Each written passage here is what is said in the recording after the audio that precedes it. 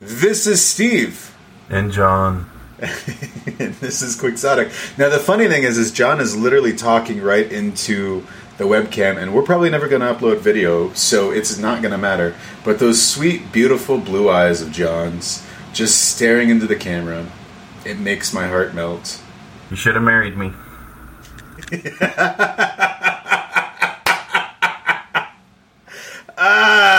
And there it was. Just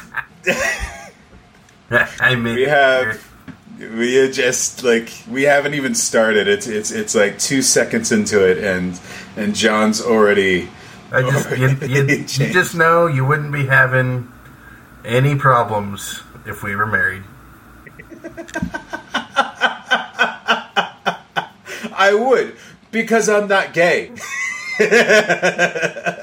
Nobody said anything about a romantic marriage.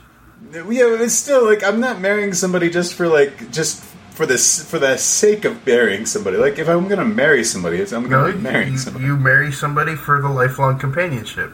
Exactly. You know. Yes, John. You know, I'm gonna be a reliable lifelong companion.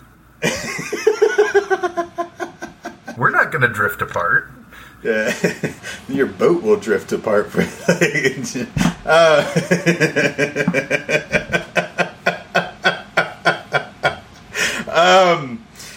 Oh Jesus! We've gone off the rails already. We haven't even started drinking yet. Oh yeah, drinking. So let's talk. Okay, drinks. Yes, John. What are you drinking this evening? Because you're drinking it out of another girly martini glass. So that's what I make my drinks in, unless I don't. Yeah. But in honor of what we're about tonight, I went with the Hemingway classic, the Daiquiri. I didn't know Hemingway drank daiquiris. Yep, in Cuba. Wow. Yep. And all it is so lime this is juice, not simple syrup and rum. Oh, rum. It better be good rum. What kind of rum are you drinking? This is just Bacardi. Now, do you shake it? Is this like a shaken drink? Okay. So real daiquiris aren't frozen. Yeah. Strawberry. It's not your girly, stupid. No, it is lime daiquiri juice that you get at some fucking cruise ship. No, this is lime juice, simple syrup. This isn't what 20-year-old girls drink on cruise ships. I'm sorry. This is what Ernest fucking Hemingway drank. All right, Ernest Hemingway. This was the real deal. Yeah, there you go. A man who decided to commit suicide by gunshot to the head. Tells you all you need to know. All right. So, simple syrup, rum, insidious Bacardi. This is just a white rum. You don't use good stuff for mix. I think you said something like you had to actually ream the limes on this one because you ran out of lime juice. Would you normally not do that? I don't have lime juice. Well, price wise, I usually don't. My margaritas call for 4 limes, 2 for juicing, 2 for muddling per drink. And I usually just use lime juice for the juicing. I still have the 2 limes for muddling, but basically that cuts in the number of limes in half I have to buy. But I thought I had lime juice, and turns out I didn't. But there was 3 old limes that needed to get used anyway, so I reamed them real quick, or quick as I could. That still slowed me down, because that took about 5 minutes. All right. That's amazing, dude. That sounds good. They're delicious. They are absolutely delicious. So I had a bottle of wine that I opened last week, unfortunately, that went bad. I didn't get to it in time, and the wine stopper that I had in there failed. So that's what I was going to drink this evening. It was my old just red wine. Enjoy some red wine this evening. It's been a while since we've done this. It's been about 2 weeks. Instead, though, John knows that I've been getting into tequila a lot, and so there's actually a restaurant down the street from my house that does really great tequila, which I'll be moving away from soon, unfortunately. But I still love, I've been falling in love with really good tequila, so much so that I've actually bought tequila glasses that'll be coming in the mail soon, so that way I can drink this the proper way, not from a spirit glass. So what I am drinking is an anejo from Fortaleza. So it is a little bit more of a. It's less than what I've been drinking. The Addictivio tequila. I'm saying that wrong, and you people can slam me for it later. You can see it's not as caramel colored. And it's not as a lot of añejo. That's almost like a reposado. Yeah, it's pretty piss water. is the way that I would put it. I liked what I said better. Yeah, all right, that's fine. You can say I say piss water because reposado is piss water to me. But you can still see like it's not too bad. It's pretty good. I'd almost put it to, it's not as sweet. It's almost like a single malt, so it's got the kind of the bite of a single malt. But you can really smell a lot of that oak and vanilla coming from it, and it's not a really like strong tequila. It's not too bad. I like it. So I told you that story once about one of my bosses before, right? In the bottle of tequila he had. No, I'm pretty sure I told you this story, but so he was the guy. He liked he liked to drink, but he liked his expensive scotches, stuff like that, like actual sipping on. He wasn't just this chug alcoholic kind of. Yeah. I actually a guy gave me a bottle of scotch once for my birthday, and I tried. It wasn't like it was Lafroig or whatever. So not like super incredibly expensive scotch, but it wasn't bottom shelf either. It was a decent. I think it was like a $60-$80 bottle, whatever those cost.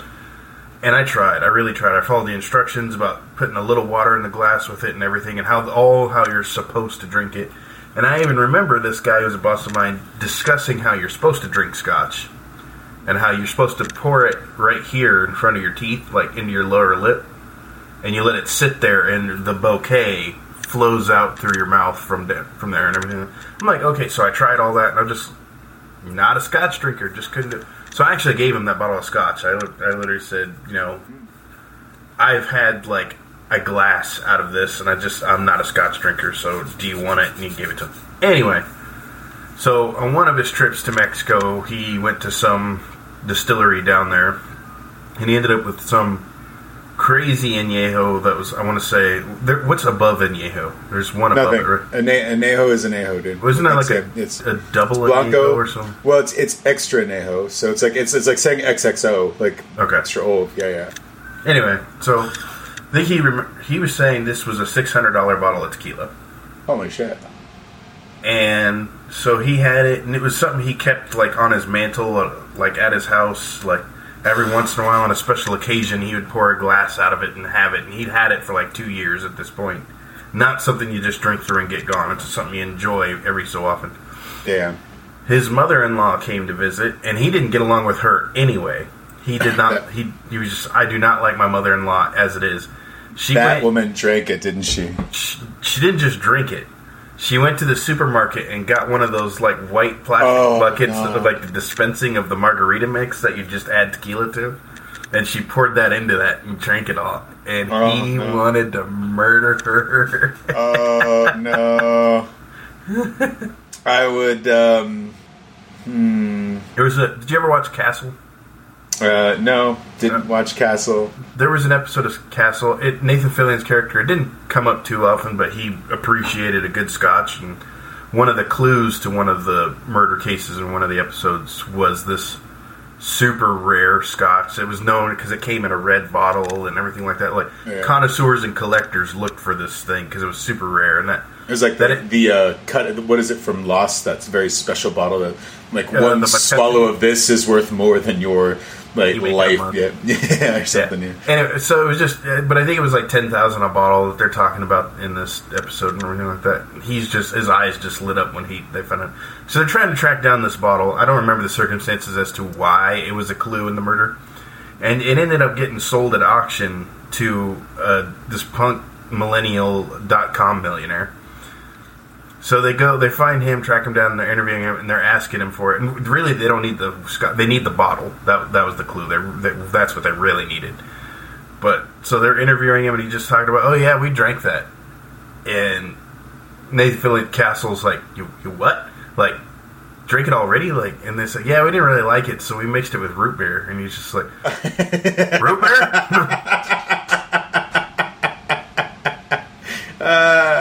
And he just looked over at Stanakotic's Kate, I think. He's like, there's gonna be another murder.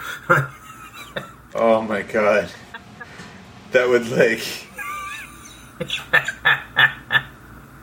So this is it's as much as I like mixed drinks, you do not put top shelf liquor in mixed drinks. No, do not, never mess. But see, this is why I don't like mixed drinks, though, is because I feel like the way to enjoy alcohol is not through the use of like additional sugars and flavors. It's the actual alcohol itself. Like each type of alcohol and each type of like distillery, so to speak, right, has its own type of flavors and bouquets that come from it, and it's been like this one's been around for 125 years, right? So they know this how to is do like a music chord.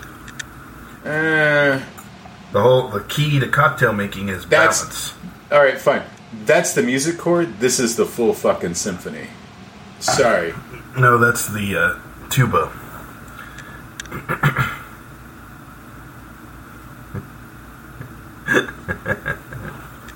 You're the one who played the sousaphone, you motherfucker. No, yeah, you didn't play the trombone. Yeah. Trumpet before that. Trumpet, yeah. You played the trombone too. Oh, for a little bit. Only for a little bit. It's because my dad was too cheap to get me a saxophone. All right, we're not going to talk about childhood. We're not going to talk about childhood pains and broken promises from parents. we're here to discuss better shit. All right. I didn't know that about you. Yeah. I didn't know Dad promised you a saxophone and got you a trombone. So what he didn't get me the trombone. What happened is when I first joined bands, the saxophone was too expensive and the clarinet was cheaper, and so. He goes, if you learn the clarinet and you get really good at the clarinet, we'll get you a saxophone and you can play the saxophone. And I was like, great. And so I got really good at the clarinet, and I was like first chair fucking clarinet. Like I was like, through middle school, first chair clarinet, I was the best. Nobody could fucking compete against me, right? I don't remember you playing the clarinet. Yeah, well, I just remember you playing the trombone next to Jake. That was because by the time that I moved to Aurora, because this is when, like, before all the childhood trauma, divorce bullshit that I went through. All right, before all that,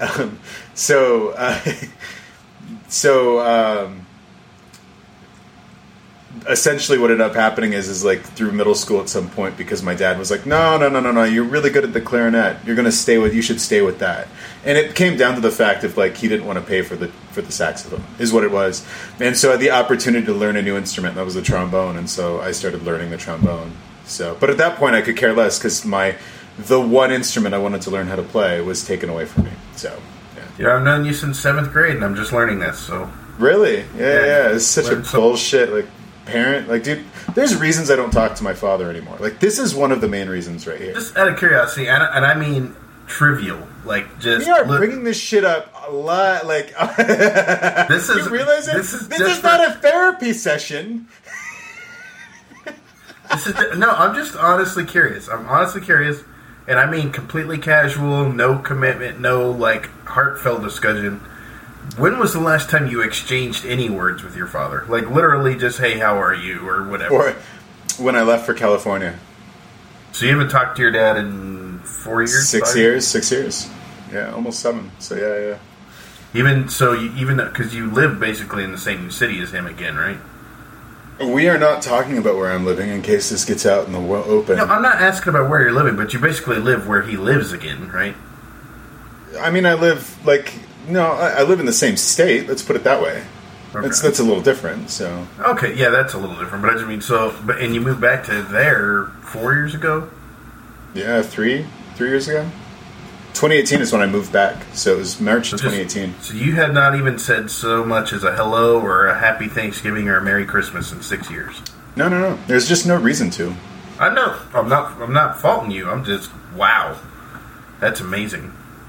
Yeah, and I think this is probably some of my relationship issues too come up because I'm not gonna lie, like women hear this story, they're always like, oh, where are your parents, blah blah blah blah, and then I have to have this conversation of like, well, I don't talk to them, and we don't get into the again deep childhood trauma shit that happens that has led me to say that these are toxic people that I've kept away from my life, but at the same time I still have to have the conversation of like, these are not people in my life, like I choose not to keep them in my life because they're toxic people. I said, hey, I'm not faulting you for it. This was just honest curiosity for me. So, All right. Yeah. It is what it is. More power to them. I hope that they're happy, healthy human beings, but I'm a happier, healthier human being without them in my life. That's all there is to it. Fair enough. So, all right, brother. So, enough about my deep-seated childhood trauma that we decided to bring up in the middle of this. And so I have a question about your divorce. John's got his pen pad just open, and he's just sitting here writing. He's like, "Hey, by the way, I just had to do that. She was a bitch." What do you think people actually want to hear about? What do you mean? What, like my divorce, or no, just drama? Like, yeah, well, I mean, you know what? That's funny is we're probably going to gain more followers because of that right there, and then it's going to drop off. If I could get, they're going to like. If I could see the stats of when they turn off the podcast, that would be the moment. They're like, if I could "Oh, this shit's over." Ugly crying in 20 minutes, this would go viral.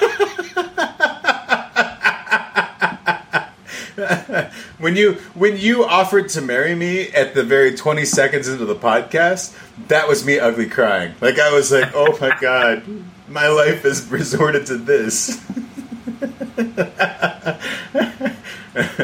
John wants to marry me at this point. Now I should say, all right, we're going to clear this up. John is my hetero life mate, all right? In the words of Jay and Silent Bob, John is really my hetero life mate. This guy is more brother to me than anybody in my family, all right? This guy has been through thick and thin with me.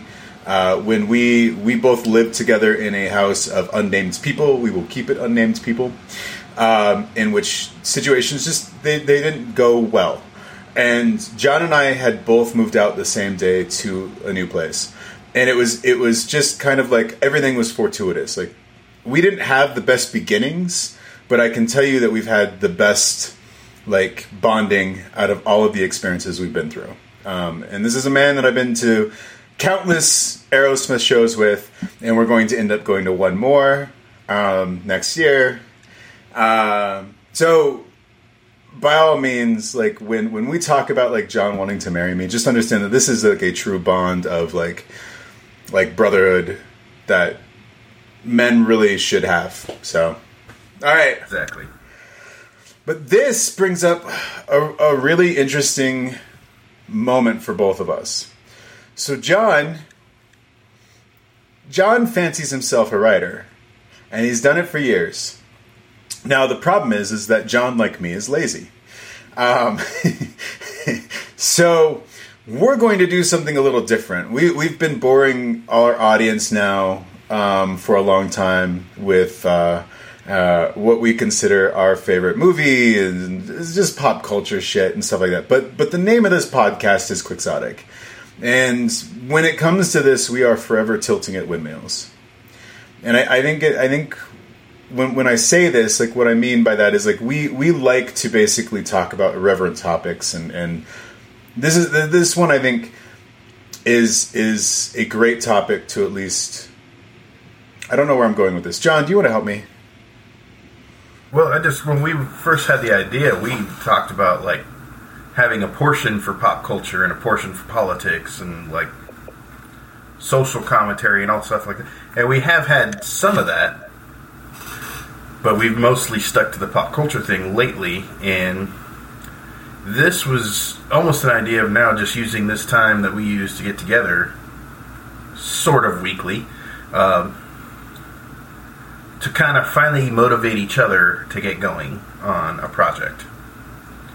I said I have had various fiction ideas in my head for a novel or everything, and I never got all the way through with anyone, never even got halfway. Let them die on the vine. Maybe they're not dead. They're all, for the most part, still up here. Sometimes after a while, I'll just be like, that wasn't that good of an idea after all, or something like that. But so I thought we could sort of play off each other to motivate in... Yes, this is my idea that I thought of, but now I figure with you, I can bring you on board and we can collaborate and actually motivate each other to see something through, maybe. Yeah, and I think... Maybe. What helps, though, too, is, like, I think we could lead... Like, through this process, we're leading the audience through, like, a creative process. So they might kind of get there might be people who listen to this in the future who go like, wow, that's a really like great idea, and try to like do something similar or figure out, oh, this is how you can write a story or a book or something to that effect, going through this process. And so John, so I should preface this, like, I think this has been something that's been on my heart lately. John and I are both Christians. And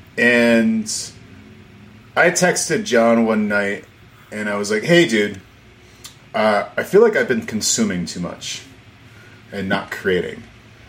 And when it comes to like a Christian, everybody who's going to listen to this is there's no way these guys are Christian. They're drinking and they're cussing and they're smoking or whatever they're doing. I'm vaping. Vaping, all right. But we're imperfect human beings, and that's the most important part to remember. So, anyways, when it comes to all of this process, like the idea of consuming, like I was telling John that my life is a little out of balance. I've just been so busy consuming, so busy on my phone, reading what's on Facebook or reading what's on like the news cycle or whatever, and so I'm not actually creating anything. Now, there's this thought process that men, I should say especially men, and I shouldn't leave women out, but men specifically were given a task of creating by God. When Adam was given dominion over the earth, he was told to create, to put the earth under his control, essentially, in ways that were still fitting to God, right? So we not to be out of balance, and I think this kind of gets into that a little bit. Is like it's in our nature. It is, yes. We were designed to create, to explore, to discover, to learn. Exactly. No, any guy can attest to just going out and building shelves, right? Like, just finding the right pieces of wood, finding the right lumber, and then sanding it down and getting it to that perfect grain finish to then turn around and stain it to that perfect color. Like, any man in this audience could talk about that and could understand that and could really grasp that idea of what that means, what that feeling gives you when you've gone down that path. So it's really, really important to really keep this stuff in mind as much as possible. That it comes from the heart, and this is why I know when I texted John this, he came back, and this is when he started saying that he's been working on this and wanted to see what we could do, and thought it was a good use of this podcast time because it's going to help us, and at the same time it's going to help you guys. And it makes us accountable now. So we have something to actually do. Like we're going to have steps that we have to go through in each episode. So that was kind of the idea. So I guess the first part is, John, why don't you walk through the idea of like just rough outline. What is this idea? What are we dealing with? What genre? All that stuff. Well, I said it'd be kind of a combination of fantasy and sci-fi. Mostly fantasy. There'd be some sci-fi elements to it later on. And I don't necessarily know where this idea... I mean, people don't really know where ideas come from anyway. They frequently can point to an inspiration. Like, Stephen King pointed to the spaghetti westerns, and a combination of spaghetti westerns and Lord of the Rings were what planted the seeds for the Dark Tower series. But other than that, like, that story, he just completely, like, I don't know where it came from, it just did. So I can't really explain where I got this idea. And what was interesting is my first idea was actually the fantastical setting. Excuse me. Where I had an idea of a world that the 4 distinct phases of the moon, there were basically 4 moons in this world, and the 4 phases of the moon were in the sky every night. So every night, one of the moons was full, one was half, one was crescent, one was gibbous. Oh, how does that affect the tidal waves? It doesn't. That was one, I just thought it was a cool idea. And because, again, fantastic world. The idea of looking up at the sky and seeing all 4 phases of the moon in the sky at the same time was just a neat idea I had. And again, that's kind of where it's fantasy, not sci-fi. And then the idea that the edge of the map, as far as people understand it, was just this ring of storm. Mm-hmm. That nobody knew what was beyond it. Anybody who ever went into the storm never came back out. They just don't know what's beyond there. And so it was just this permanent idea of the storm. And so my first idea was somebody sailing through that in a little tiny boat. And that they came out the other side and the sky was basically a rainbow. Like a rainbow dawn, if that makes any sense. So, like, on the other side of the sky, it was... or the other side of the storm, it was dawn, but it was like a rainbow-hued dawn. And that was the idea that I pictured in my head. And then I started to kind of craft a story around it. Or a story started to form itself in my head around that idea. So it is based off of I have the name for my protagonist in our world, quote unquote, because that's where it comes in later. But I still haven't even thought of a name for him yet in this world. But I pictured of this very far-flung, remote, isolated village of people that were very backwards and very set in their ways and just not wanting to do anything different, having no interest whatsoever in ever seeing the world outside of their little village. And outside of the village is a medicine woman for them. So she's their healer and everything like that. And because she's the healer, she's tolerated, but she's not accepted because she is an outsider. And so kind of an old one. And so she's raising this boy, and that's the protagonist. So at the beginning of the story, he's very little. And so as the early first portion of this, he's coming of age. And he ends up forming a bond with the chieftain's twin children. Sorry, you locked up there for a minute. I think you're still locked up.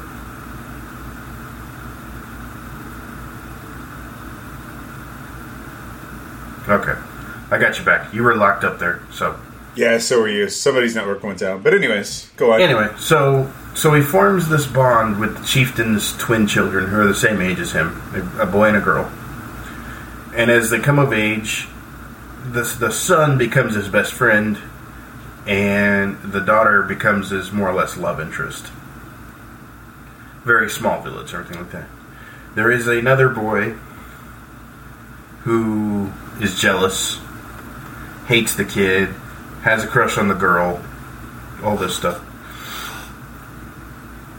And so there's that tension as they come of age, all the way up into very, very late teens, young adulthood kind of thing. That's where the kind of starts to kick off. So, unbeknownst to the rest of the village, the woman has this stash of books, which in this world is more or less an alien concept. She has these books. So she educates the protagonist over the course of his life, teaching him math, science, languages. And it's in these books he discovers the knowledge about sailing and everything like that. And he doesn't even tell anybody about his little project. He essentially, over the course of a few years in his young life, builds himself a sailboat. It's kind of a project. From his knowledge and what he knows, in this village, basically they have to hike a distance for water. I was trying to picture how the scenario works, but how I saw it was that they had to go basically down a series of kind of cliffs, or not like literal cliffs, but just a very steep decline down to where their water is. Are we talking about Mark Hamill, Luke Skywalker trying to milk a bantha or whatever the hell that thing was? Yeah, no, that's not that kind of journey to get his milk. Yeah, no, that's not what I was thinking. But basically, villagers had to traverse this treacherous, hard thing with buckets to bring water to the village every single day. So where it kind of starts to kick it off is basically using what he knows and the things he's learned about basic science and engineering, things like that, is he devises this idea of building a system to bring water up to the village. And the chieftain would normally not have anything to do with it, but because he has the ear of the two chieftains' children, he reluctantly agrees to let them build it. So, most of the way through the construction, the other kid who's jealous sabotages it, and there's an accident, and the chieftain's son, his best friend, is killed. And the other kid, he gets away with it or whatever. Basically, he convinces the whole town and the chieftain that this was all because the chieftain's son is killed because of this guy wanted to do this. And like I said, they're very backwards, and he gets all this blame. And what's most painful for him is that the sister, in her grief losing her brother, joins in, and now she hates him. Now, by this point also, the old lady has died. He's lost his mother figure at this point. He knows she's not his real mother. She talks about having found him. And I want that to be significant later, but I haven't figured out the circumstances of how that will be significant. So the entire village hates him, and they're basically probably going to kill him. So he runs for it, and he goes to his hidden boat, and he sails away from this village. And that's my beginning. So he's the first person, for all intents and purposes, from this village to actually leave and go explore the wider world. Okay. So this is the first book or the first chapter? Not first chapter, but first section. This is the first 100 pages, if you will. Okay. So if we break it down then, so if we talk about maybe the sections, and maybe, so every good story needs a hero and a protagonist, and we always talk about the hero's journey, right? Now, in film, there's always Act 1, if you will. Okay, so this movies are 3 acts. This is Act 3 acts. Yeah. Okay, so we talk. So just for the heck of it, because let's talk my structure, right? I don't know book structure as well. But if we talk about the 3-act structure a little bit, you have the hero's journey, which is the hero finds himself, right? And that's all the rising action. And then the second act is conflict, right? And then into the third act, we get the resolution. But at some point, the hero begins to doubt himself. There's some point where it's almost like the action, the hero's journey seems insurmountable. He can't compete against what he needs. He can't do what he needs to do in order to win the day. Slay the dragon, whatever it is, right? But then something changes. There's the Deus Ex Machina or whatever, right? Or whatever we want to call it, the God in the machine, I don't care, right? But something happens, something changes, and suddenly now the hero can overcome that issue and suddenly do what they need to do. So we look at Star Wars, because Star Wars is a really good example. The very first trilogy is a really good example of the hero's journey. Not only in the way the movies are built, every movie is a third act, but the trilogy itself is really a third act too when you think about it. And that's, I would say that's amazing in and of itself. When you talk about Lucas, shit on Lucas all you want, but the man at least, and Kasdan understood enough to be no, we can make the trilogy an actual fucking the hero's journey throughout the whole stuff. It blows my mind sometimes how well that was actually done. There's a miniature hero's journey in the first movie. So there's the overall hero's journey across the trilogy. There's a miniature hero's journey in the first one. And then, I guess that's actually really it. Because, there's sort of a mini hero gets to know himself. A New Hope, there is the full gamut of the hero's journey, but it's just it is just the hero in this story. It's just the hero learning who he is, right, and then fighting, and then realizing who the bigger conflict is, right. And then the second one is all the action leading up to it. And if you think about the hero's journey, suddenly Luke finding out that Darth Vader is his dad and losing his arm, in many ways, is this this is going to be insurmountable. There's no way that I can defeat Vader now. Yes. And then the third act, of course, Return of the Jedi, and they kill the Emperor, and blah blah blah. Luke gets Jedi powers and conflict resolution. But it's just exactly. It's interesting how the trilogy is a hero's journey, but the first one is also like a miniaturized version of it. Exactly. Yes. Okay, so all of that being said, if we break this up into that kind of hero's journey, and we say that this is the first part, we're saying this is Act 1, so this is the hero leaving. And so, maybe we should like kind of back up a bit, because what we're trying to do is outline this story a little bit more. We're trying to kind of, okay, here's what we want to cover. Right, so John put out a pretty good outline so far, but I think we're still missing some key pieces that I'm not quite certain. What is the overall conflict of this story? Like, what will be the conflict of this story? Eventually, it'll be him versus the king of this world. Of the world that he is living in? Yes. Currently. Okay. What is his relation? Why would he want to fight the king? Because he's evil and corrupt. Now, King is evil and corrupt. Yes, of course, because, that's bog standard, storytelling. If you want me to skip ahead to kind of overall what my idea of what's going on, that's kind of pertinent to... I would say so, because I think it gives us more to work on. Okay, so first of all, let me say that the way I pictured this as a trilogy, maybe we can all put it in one book or whatever when it all comes down to it, who knows. Yeah.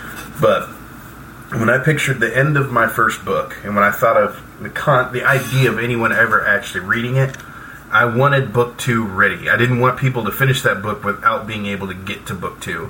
Because I don't have a better idea, but I have no doubts in my mind that how I picture ending the first book would make people mad. Because it would be it was all a dream thing. It's not. There's more to it.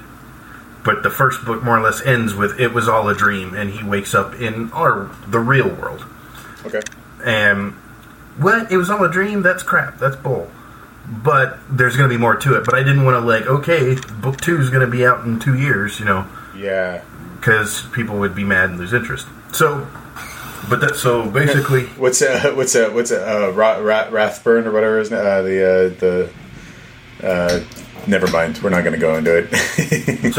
And it would be book 2 would take place in the real world.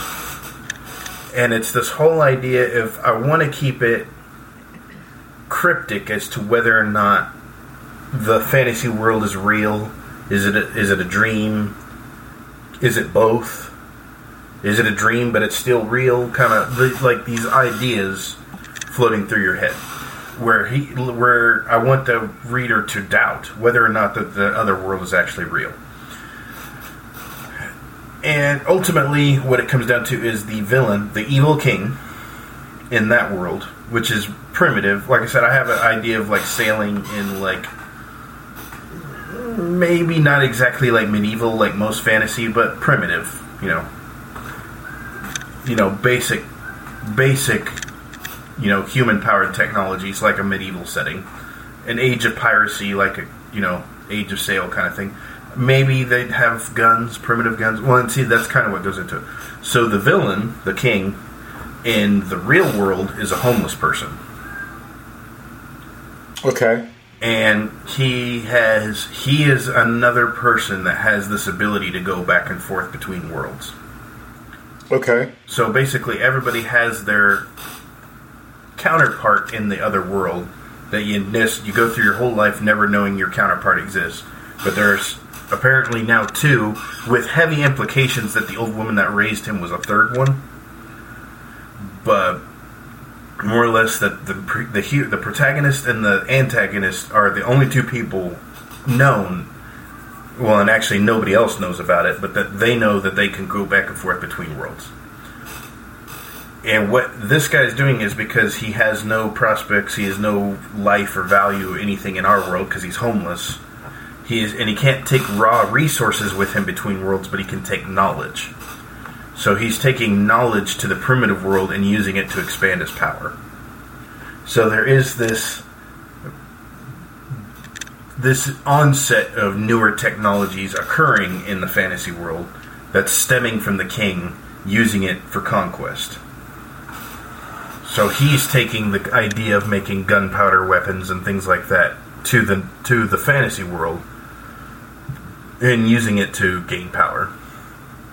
So was he a king prior to this, or was he just somebody that was? What's his history? I haven't fully fleshed that out, and I don't even know how much of that you'll know. But I think it's good, like to flesh something like that out, because it gives you more.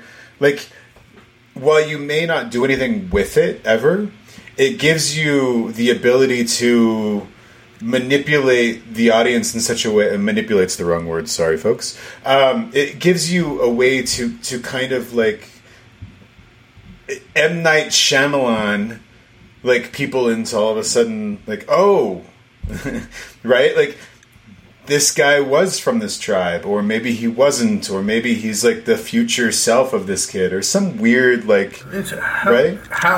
All I've seen it so far is.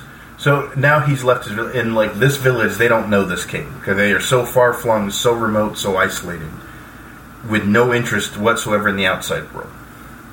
Yeah, they didn't even have a concept of a sailboat. That was something he invented and never told anybody about and kept hidden because they don't even really explore the land they live around.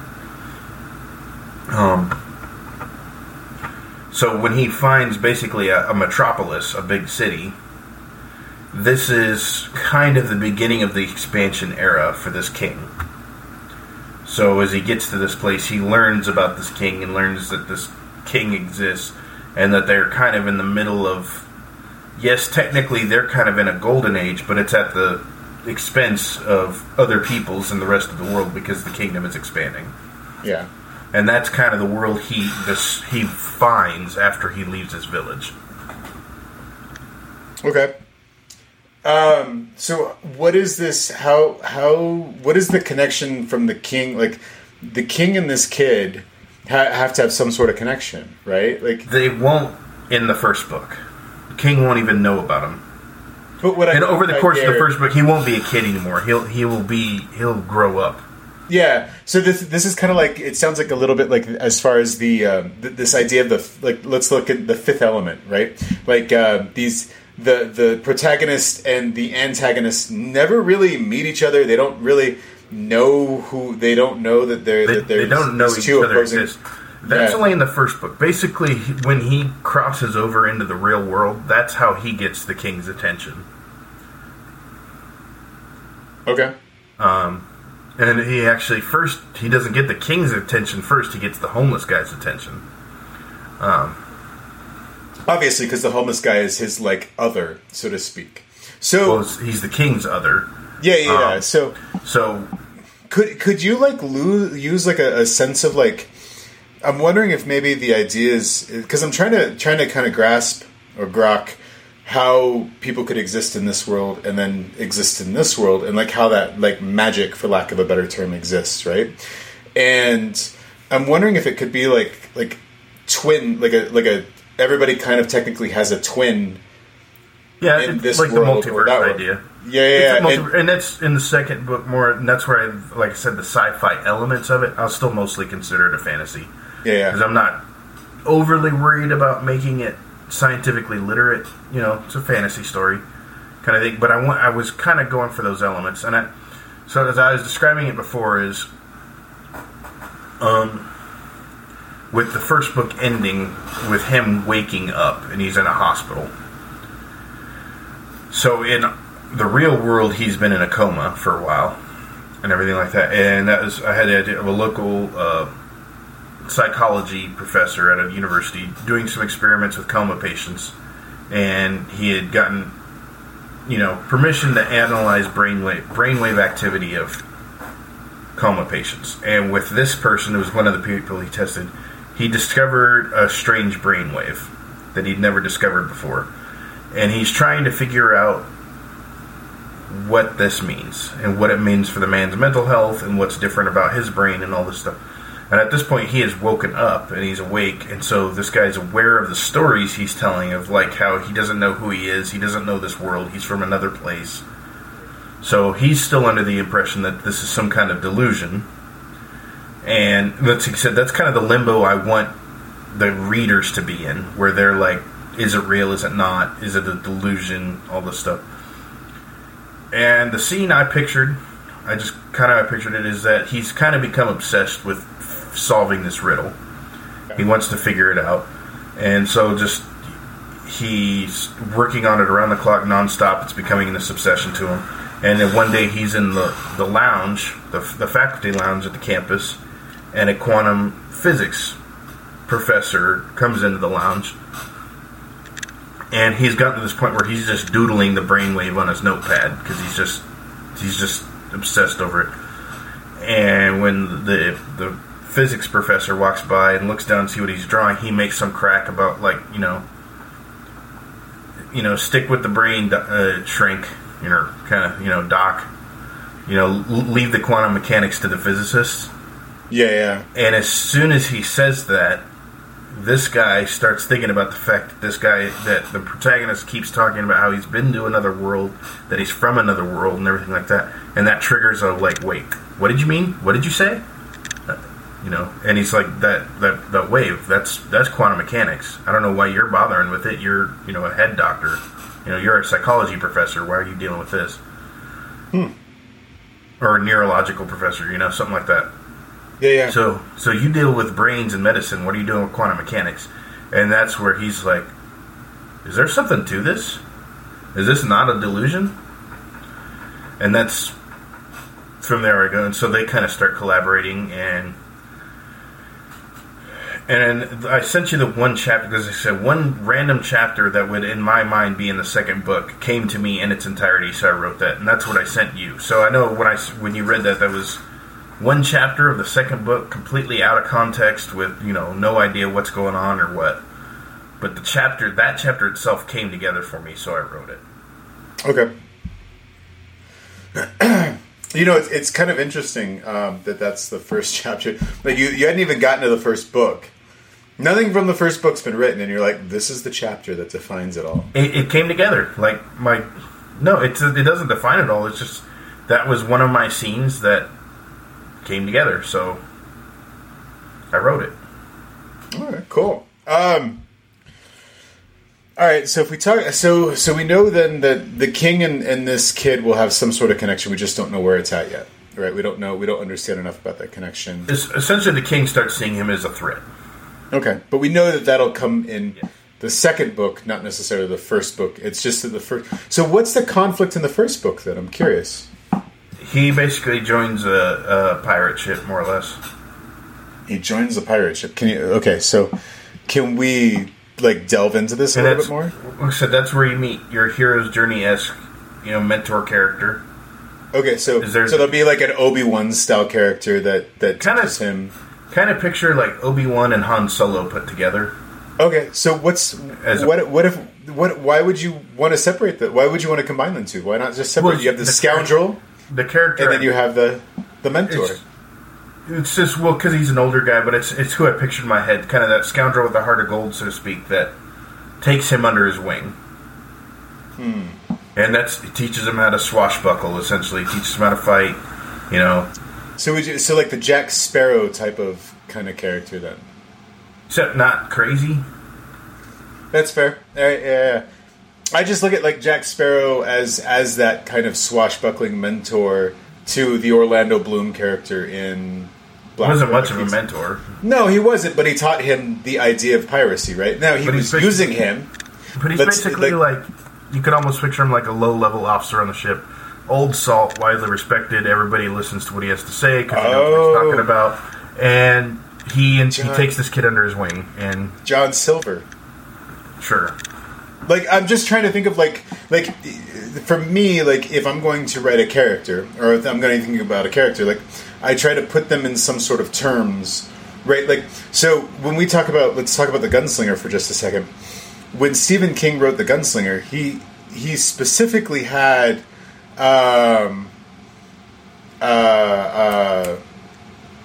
Clint Eastwood in mind as the Gunslinger. So, but it wasn't just Clint Eastwood; it was the man with no name. So it was Fistful of Dollars, Good, Bad, and the Ugly. That type of character. Now it's funny because I think that the gunslinger turned more into a knight of the round table as time went on, and less of that style of character. So it's interesting that that's how he kind of started, and then it flipped. Well, his character didn't change. It just turns out that that's what he was. Well, how good of a knight he was, yeah. that's subject for debate, but... I agree with that. Like, the character itself didn't, like, it was always, but it's just interesting that that's kind of the model that he thought of was that character. When really, when you think about it, like, the Man with No Name is really, like, not even close to what Ronan of Ronan? How am I forgetting this? Roland of Gilead. Deschain? Yeah, Roland Deschain. How like when you think about like Roland of Gilead, like that was his, you know, like he was far from that he was a very honorable man, where the Clint Eastwood character really wasn't honorable. It was all done for money, you know. Yeah, he was honorable. You could argue that point all you want. He was not honorable. I was just saying. He was a scoundrel. Roland was honorable, yeah, but there's the alignment chart for characters. Okay. It's originally a D&D thing, but people have made different things for characters, and it's your lawful good, neutral good, chaotic good, lawful neutral, chaotic neutral, and then lawful evil, neutral evil, chaotic evil. Yeah. And so characters like fall under one of those like 9 things. Yeah. One of them somewhere, those old demotivational, like the original meme, internet meme, the demotivationals, where they started turning into anything, like not just demotivational. And one of them was Roland, and it said chaotic good, saving the universe was just a side quest. And because that's really that defines Roland to a T. He's not nearly as interested with saving the day as he is with getting to the tower. That's really all he cares about. Well, wasn't getting to the tower all about saving the world? Like, wasn't the point of getting to the tower to save the world? Well, that's what the point of getting to the tower was, but he didn't care. He just wanted to get to the tower.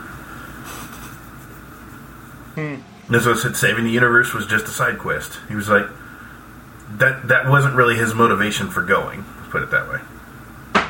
Well, no, I would. I could argue differently, and that's a podcast maybe for a different day. But I could argue differently. Like, I had felt like in the very beginning of that whole like story that was the point. Like, he understood in order to right the wrongs that were happening, he had to get to the tower. So it wasn't that the tower was the ultimate quest, but the saving. Like, he understood that, but he just wanted to get to the tower. Well, they actually I'm really interested to hear this. Like, they actually made a pretty big point about that in the books. Like, you're gonna, you and I are gonna. You know what? We will do another podcast just to have this conversation. I swear. On the Dark Tower. On the Dark. Well, because let's face it. What a popular thing to talk about. Like we talked about Dune, right? And we didn't want to delve into the movies of Dune. We talked about the books of Dune. So let's talk about the books of the Dark Tower. I think you have more fondness for the Dark Tower than I do, based upon how it ended. I was really pissed about how it ended. So it lost a lot of my... So many people told me how shitty the ending was, that when I finally read it, and I had finished it and put it down and left it for about 2 weeks before I finally read that ending. Yeah. I was just like... Because there's a plenty... Even Stephen King breaks the fourth wall and talks to you as the reader saying, fair warning, stop right now. Yeah. If you keep reading past this, that's on you. Like, the fact that even Stephen King wrote that in his book, it was... but that was the epilogue. Like, it ended... Well, no, the epilogue was him basically saying, like, this is how... No, the epilogue was Susanna going back to the real world, or back to her world, and discovering, like, the counterparts, like what I want with my story, but basically meeting a different Jake and a different Eddie and even a different Oy, and she's the only one that actually kind of gets a happy ending out of the story. Yeah, I'll have to reread it. Okay. So that was the epilogue, and then the coda is Roland in the Dark Tower. And actually, where I think people were so mad with how the Dark Tower ended, they didn't notice that there's one little tiny detail that to me makes it kind of cool. What's that? Well, I guess, the book's been out for 15 years, so spoiler. So give it away. It doesn't matter. Yeah. He has Cuthbert's horn. Or is it Elaine's horn? It's Cuthbert's. It's Cuthbert's horn. He's got his battle horn. At the end of the book? Yep. And he didn't have that before. No, well, that was why the reset happened, right? That's why. Because that's the thing. Everything makes so he gets to the end and he's back to the very beginning of the first book, and so he's caught in this loop, and that's what made people mad. That it was just, how could you do that? Like, that's such a cop-out ending. But what it implies is that every time he does, something is different. Something different, yeah. Something different every time. So eventually, like, this story should end, and I know even the movie was gonna was kind of like the sequel to the book, but whatever. Like, let's not. We'll delve into this later. I think there's a lot of good themes in that book, but I want to stay on topic as much as possible with this one, and that's my fault. So, all right, so if we then talk about, all right, so we know the conflict then is what in this story. So, basically, well, first of all, I don't know how much I want to deal with it, but he does find another love interest, but I don't know how much I want to deal with that, Okay. and how much it matters. I just haven't gotten that fleshed out. It could be like the Star Wars love interest, where it's Leia, but not really. Like, at the end of the day, it really didn't matter that Leia and Luke got together or anything like that. As I pictured it, basically she's like the shopkeeper in the city, but I haven't really gotten past that. I don't really know what I want to do with that storyline, with the idea of love. So he basically signs up with this crew, and the crew, I said pirates, but they're almost more privateers, but essentially, basically, they work for the king. They are pirates, John. Just call them pirates. Sure, they're pirates. But the thing is that they actually work for the king.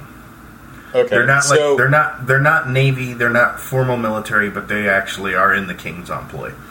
And so they're mercenaries then. Sure. That works. I mean, privateers? I believe I said privateers. Shut the fuck up. They're still pirates, but yeah. Privateers were pirates with a government contract. All right, fair enough. Anyway, but the name pirates are better. So sure. So they're pirates, but they have standing. Let's put it that way. Okay. Cool. And the captain is just maliciously cruel. I told you at one point, like, I want him. The main protagonist is going to get lashed for discipline, and because I have an idea for that to come into play later. But it's just over the course of this, he comes to find out that he is basically doing the wrong thing. He's on the side of evil, if you will. He's on the wrong side. By hooking up with these privateers, pirates, yes, whatever you want to call them. Okay. Yeah. He realizes what he's doing is wrong. And that's the conflict of the first one. And that's in the end of the book. So he's going to fight his mentor? No. The mentor is sort of on his side. But he tries to talk him down. Okay. It doesn't work.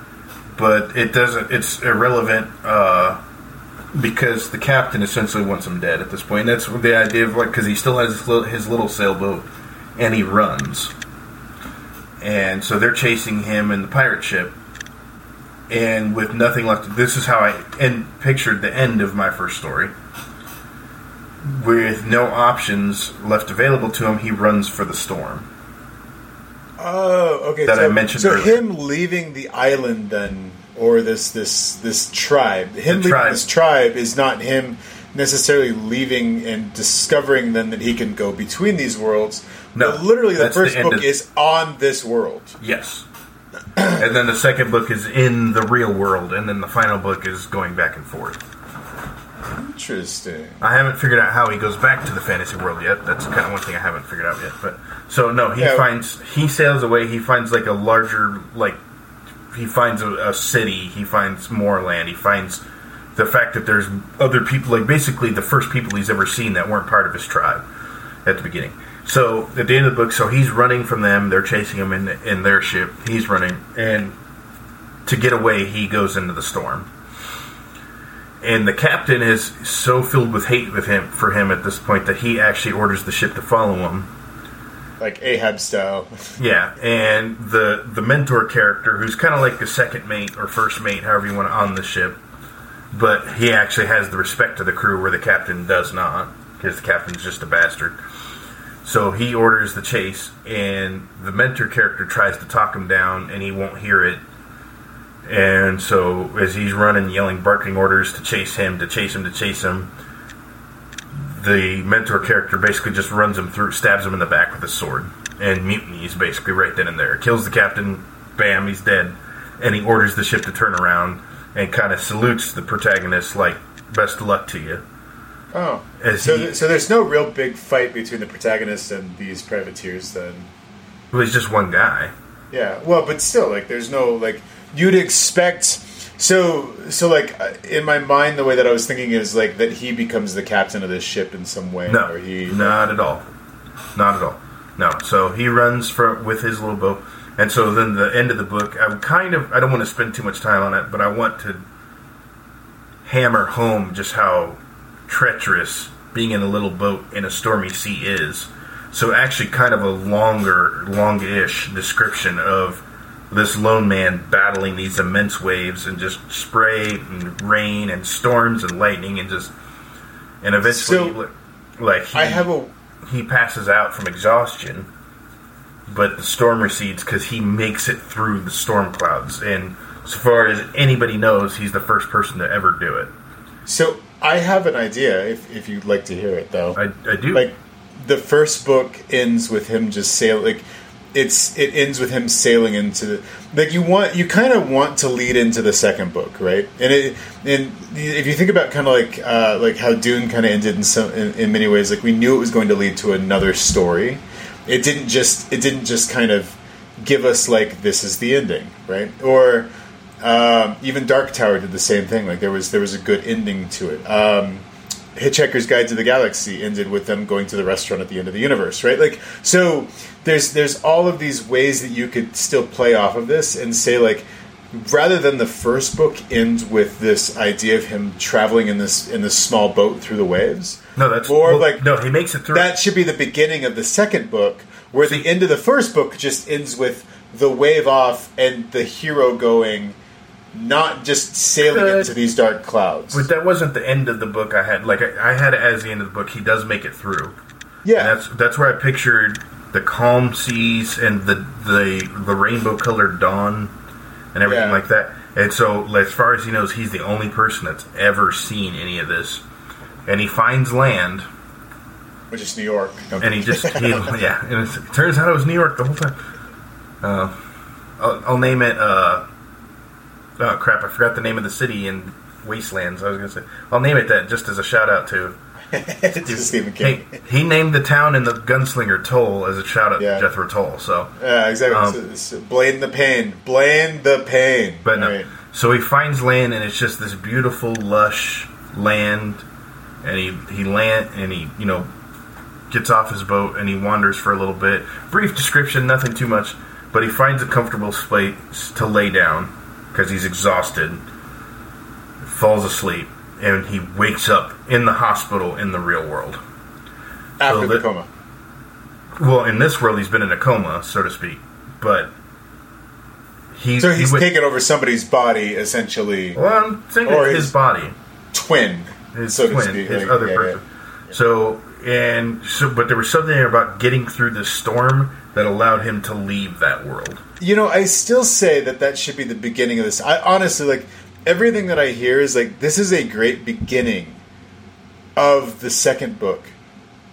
Right? Of, like, kind of helping to... Could, and I did flat out admit early on that I knew this ending would kind of make people mad, but I couldn't think of a better idea.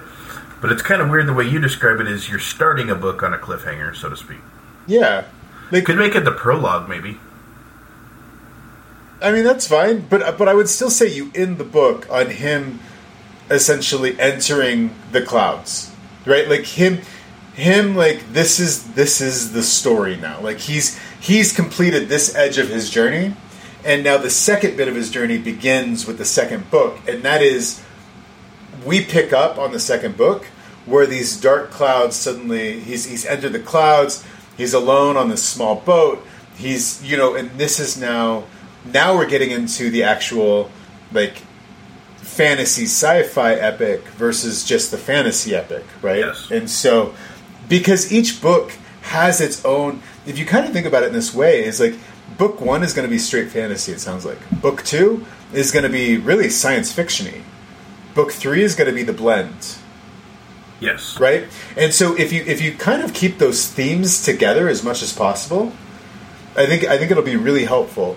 And in people's minds, like if they go, oh, well, this is like a science fiction genre versus a fantasy genre, okay, then they know, like, and you can blend the two. It's been done plenty of, like Star Wars. You and I both agree that Star Wars is the perfect like, blend of fantasy and sci-fi. It's more fantasy than it is sci-fi, but it is kind of interesting. Like if you can kind of meld the two in that kind of way. It just like, okay, this is straight sci-fi, this is straight fantasy, even though they're the same characters, the same story, just a continuation.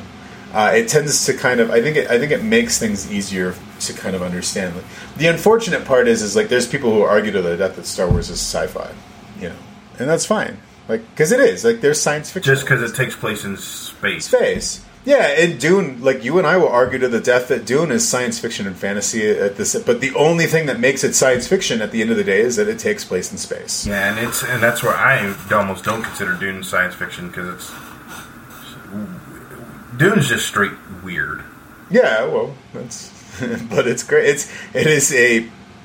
I love. All I'm going to say is I love that story. That's it. I would agree. I don't really consider Dune to be science fiction because there's no real attempt to make it believable or realistic. There's no real concept of how space travel works. There's no spices, MacGuffin, if ever there was one.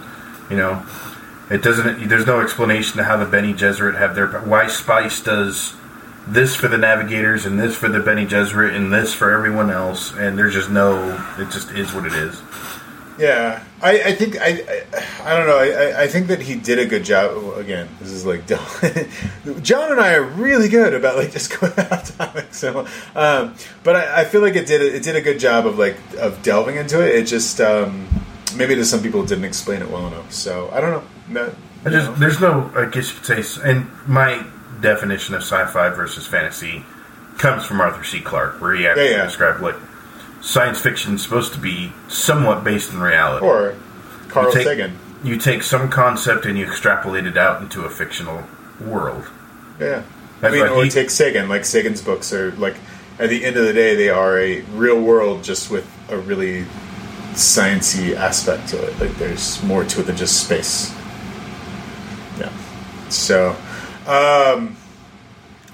I still, I think science fiction is kind of like, unfortunately, fallen on the trump card of the fallen world, the dystopian. like dystopian world. Yeah, like Blade Runner is a really good example of that. This dystopian world where everything's falling apart, and Blade Runner 2049 just like went off of that.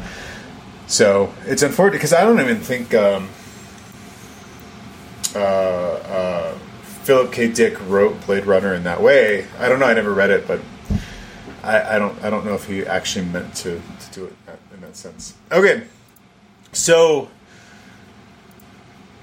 here's what it sounds like. So we have the hero's journey. The hero leaves the island, or is it? Is it an island, or is it just? We're just going to say it's a tribe. We don't know. That's how it's a larger landmass, but that's kind of I pictured as an island.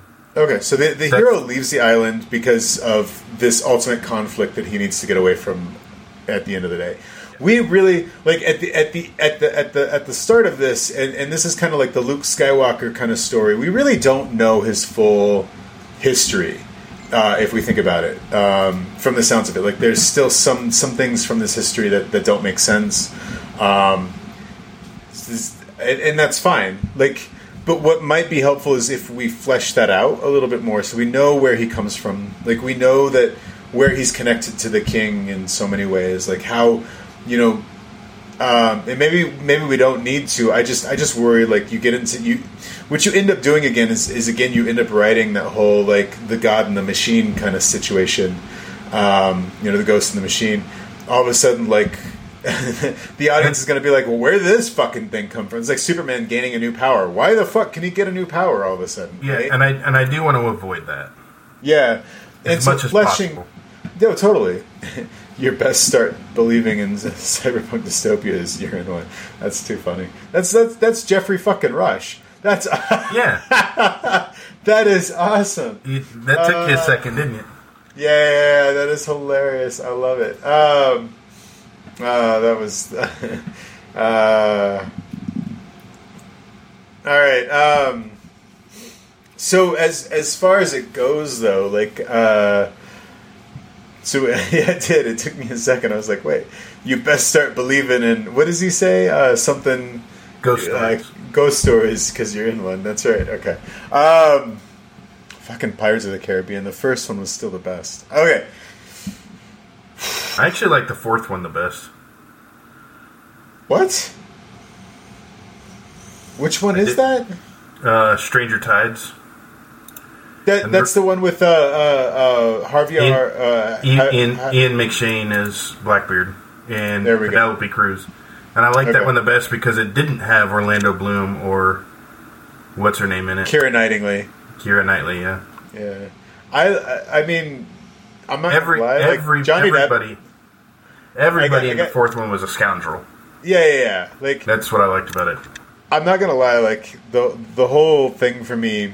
Like I love Johnny Depp's character. I just think he gets it's unfortunately overplayed at this point. Like Jack Sparrow is overplayed. The fifth one was terrible. Oh yeah, it was horrible. Ian McShane as Blackbeard was really good, but I will still. Jeffrey Rush he's one of my favorite actors. Like Jeffrey Rush is one of my favorite. I feel like anytime I've seen Jeffrey Rush in something, I'm like, guy's not bad. Like, and it tends to be the same character, or it tends to be like at the end of the day, you're like, oh, it's still Jeffrey Rush. It's not like Gary Oldman where you just lose the fact that it's Gary fucking Oldman.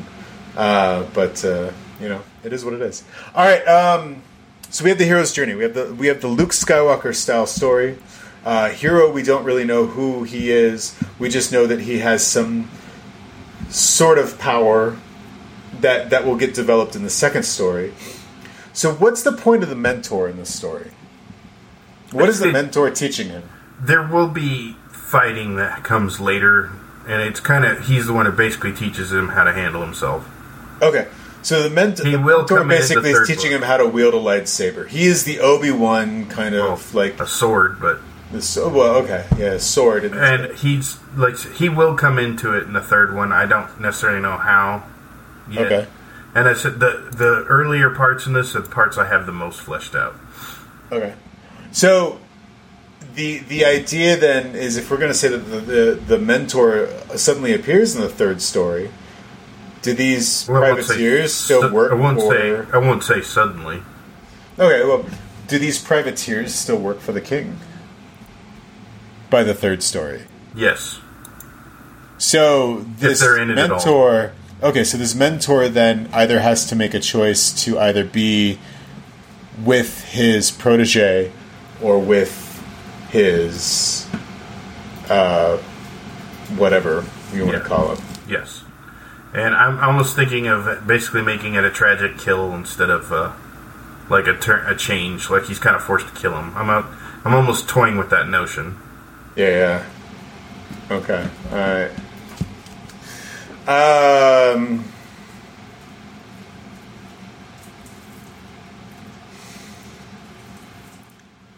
So, all right. So if we outline this story a little bit then, we're saying Act 1 is him leaving the island. Act 2 then would be him training on the ship. And getting used to the new world. Okay.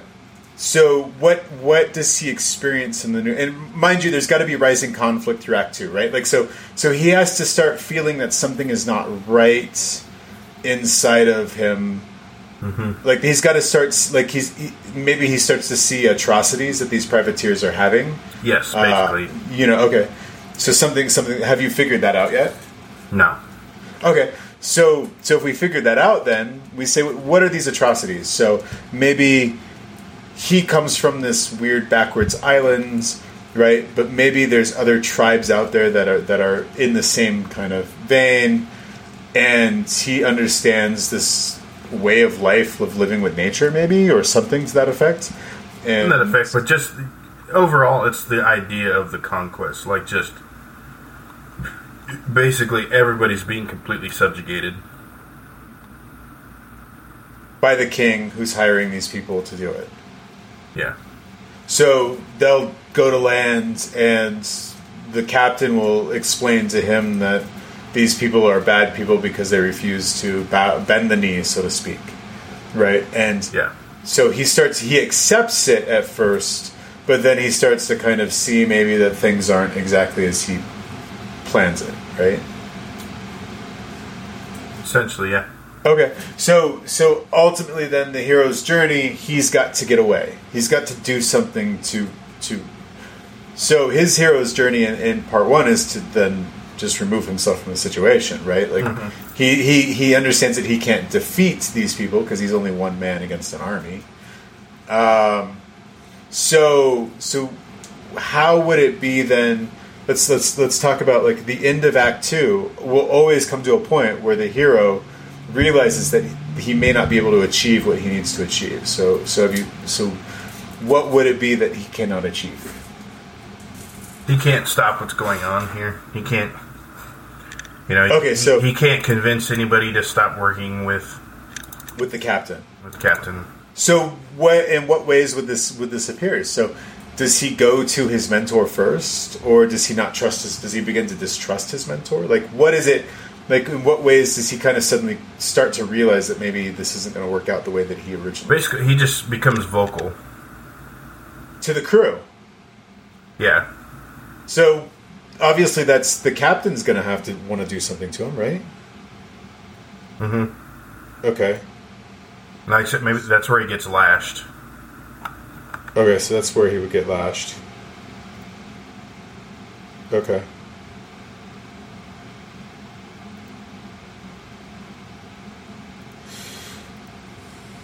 Perfect. And so he gets lashed at the end of Act 2. We as the audience are like, oh, all is lost. Maybe he gets locked away in some sort of dungeon inside of the, or brig inside of the ship. Yeah, the brig dungeon. Gets locked in the brig. His mentor comes to him and tells him that this is foolhardy, blah, blah, blah, blah, blah. That there's no, like, you can't fight progress, blah, blah, blah, blah, blah, right? So he loses hope in his mentor, and we as the audience lose hope in the mentor, right? Because this guy is somebody that we've connected with at some level, too, as a very helpful individual. So then, what comes next? He runs. He runs. Where does he go? So that's it? Like, this is... So we've had all this rising action. He recognizes that he cannot, like, do anything to convince these people that this guy that their conquest is evil and that this is stupid, and so he runs. So he leaves the ship. Where does he go? Like, he just leaves? How does he get away? What does he do? Like, again, we have to have some action here. Now, this is all the following action, mind you, but we still have to have some action here to kind of. I don't know exactly yet. I thought maybe he could like free some prisoners or something like that, but that's really just on the fly. Like I said, you pretty much know everything I've so far come up with in my head. Okay, this is like the brainstorming, right? We're just trying to brainstorm, get some ideas here, right? I know, but you're asking me so accusingly. So no, I'm not asking you. Really, you feel like I'm accusing you, John? I love you, John. I don't know if cover this.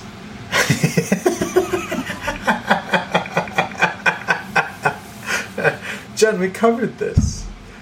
You're my hetero life mate. I'm just honest. I'm just trying to get a good idea on where the story's going. So we can the point of this is to outline it, right? So, are you bored? Yeah. Are you done? Really? Well, it is after midnight for me. Oh, all right. Well, I don't know. How do you feel? Do you think we've got like a good enough outline to the whole story?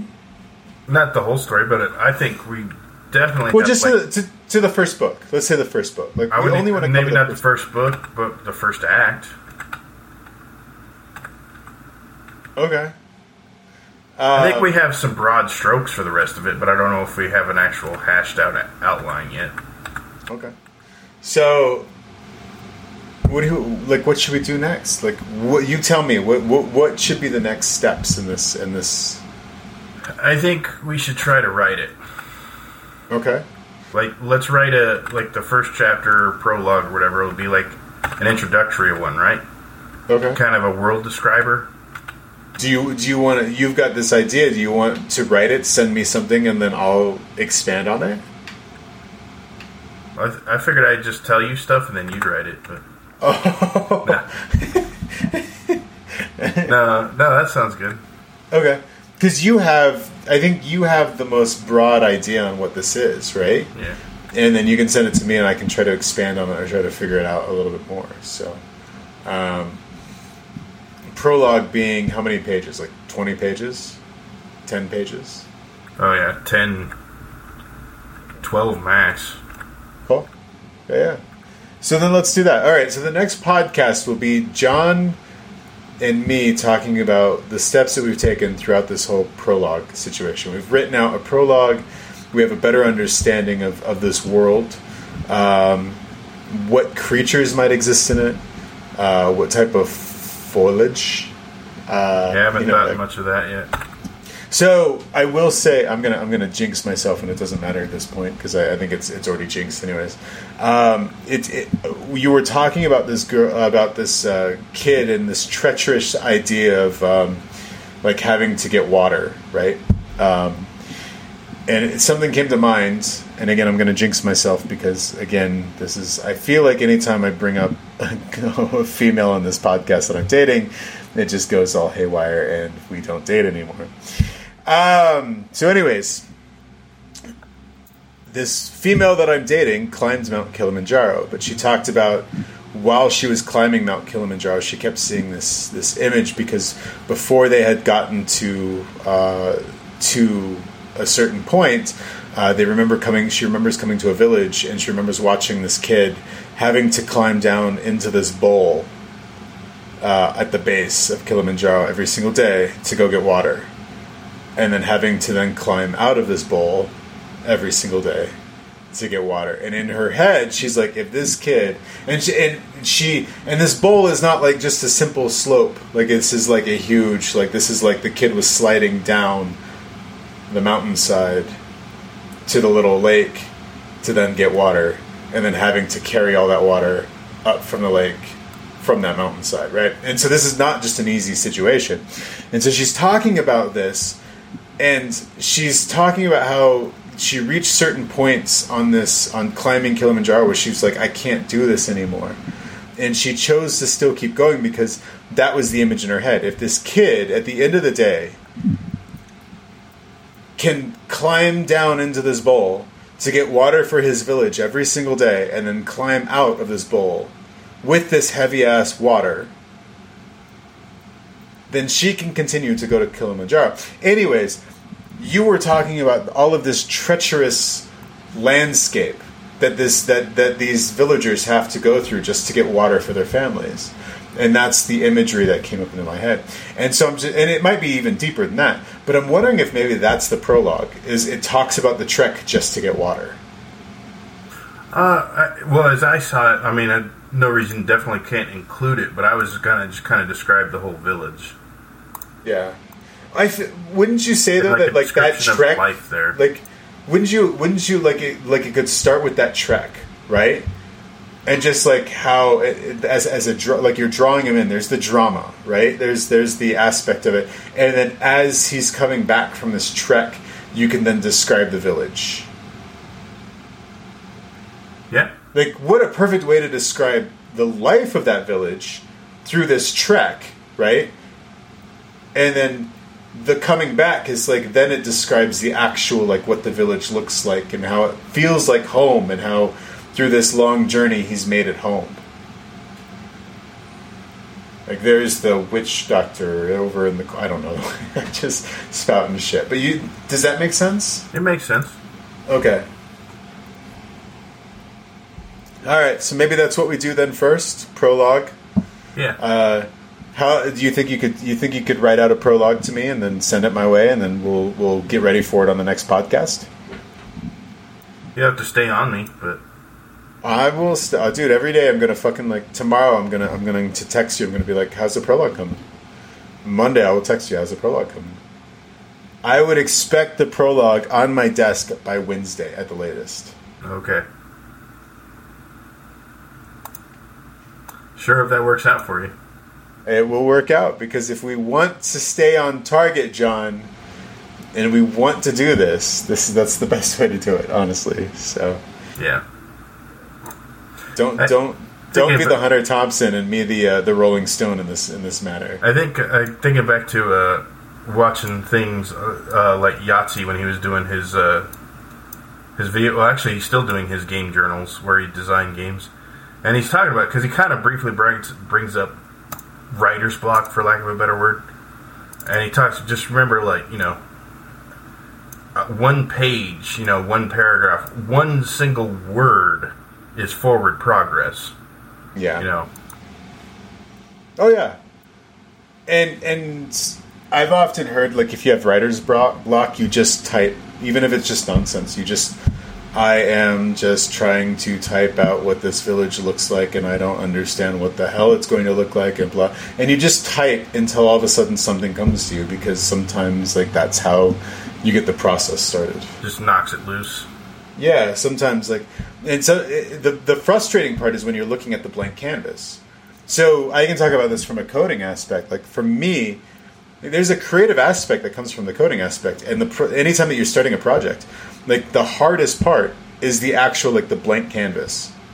I think any creative will tell you the same thing. The hardest part is the blank canvas, because you're looking at this just sea of white, and you really don't understand like what this sea of white needs to have on it. So, and I think it's the same for when you're writing a book, when you're starting to write code.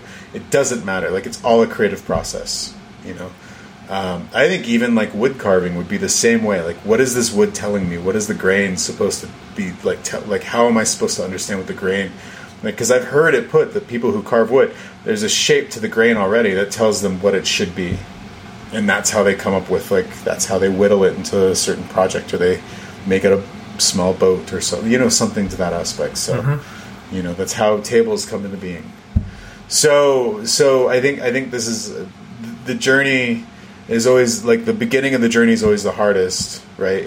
But once you start walking and you have that forward momentum, it's exactly right. Yahtzee is 100% correct on this. If he ever listens to this podcast, he will know that we love him for that saying right there. And I don't know if I love him. He makes me laugh sometimes. That is too funny. But I thought that was a neat, like that. When he said that stuck with me. Like, even a single word is forward progress. Like, yeah, absolutely truth. So, all right. Well, we'll go ahead and we'll end it here then, because I don't think there's any reason to continue on. We know the next direction. That's where we want to move. So let's move in that direction. Just late for me. So yeah, I get it, man. I get it. So, all right, brother. I will let you go. You do that. You, sir, have a wonderful night. I look forward to talking to you again soon. I look forward to the prologue, and then we'll go from there. So, thank you, folks, for sticking through this. We hope that this actually helps you and helps us. And maybe we'll get a really great fucking book written out of this. And maybe I create a website so that way we could just put this book online, and then that way it's distributed without having to have to worry about publishing it. If people read The Hunger Games, I don't see why they can't read this. Exactly. Well, I